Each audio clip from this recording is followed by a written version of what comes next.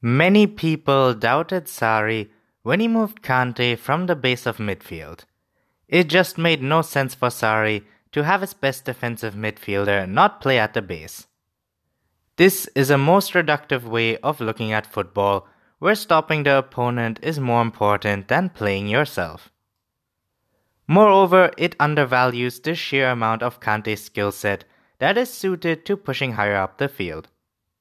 Kante's ability to press and harry his opponents means that he is adept at helping Chelsea win the ball high up the field, something Sarri values highly. Then there's his pace and instincts, previously only used defensively, now being unleashed in attack. Against Palace, we saw the battling side of Kante as a box-to-box midfielder very well illuminated as he constantly fought with the Palace midfielders to keep their attacks at bay and stop them penetrating down the middle of the pitch. And then in attack, it was obviously Kante who settled the game with a fabulously timed run and sharp finish. He's really starting to get grips with his new role, and that's a very scary prospect for Chelsea's opponents. There are very few fullbacks in the world that you can trust to consistently dominate opponents in 50-50 duels, to battle and stifle the production of opposing wingers and wing forwards, to be in effect a shutdown fullback. One of them was playing for Chelsea, Cesar Azpilicueta, but another was playing for Crystal Palace. Aaron Wan-Bissaka is just 21 years old but has already developed a fierce reputation for dominating big sides in the duel department. In an age where fullbacks are becoming so offensively minded, one who can handle themselves at the back is priceless. Wan-Bissaka's record in terms of winning tackles against big teams is absolutely ridiculous in its consistency.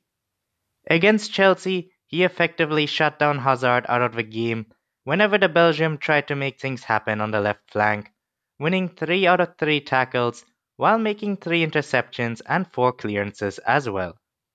A dominant display from a player who shouldn't be at Palace for the start of the next season.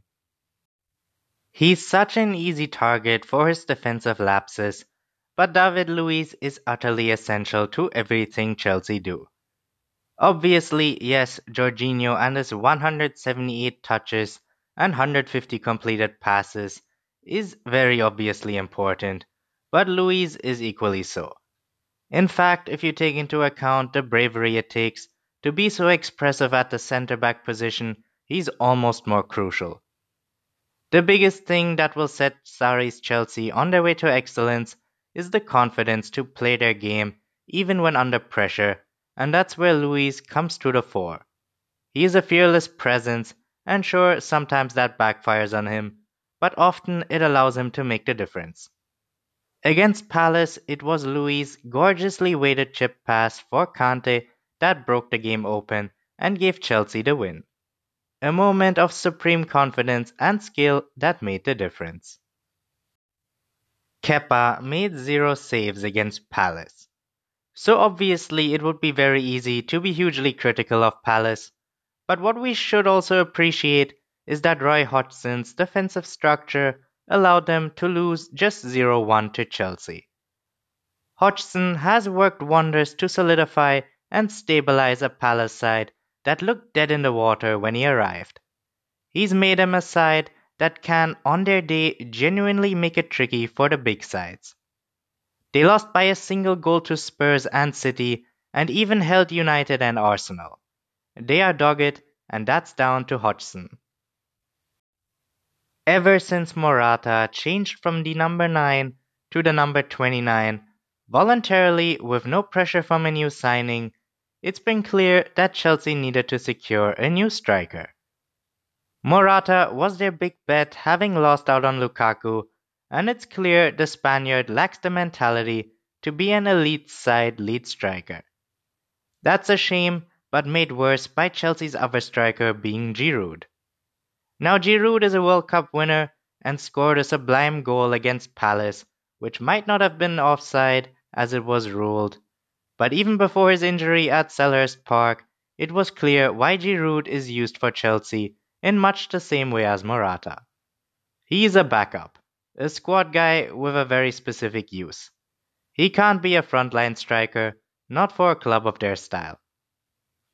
Hazard playing false nine is also a situational solution, not workable in the vast majority of scenarios. So it's clear that Chelsea need to enter the transfer market to sign a striker, a true number 9, to lead the line.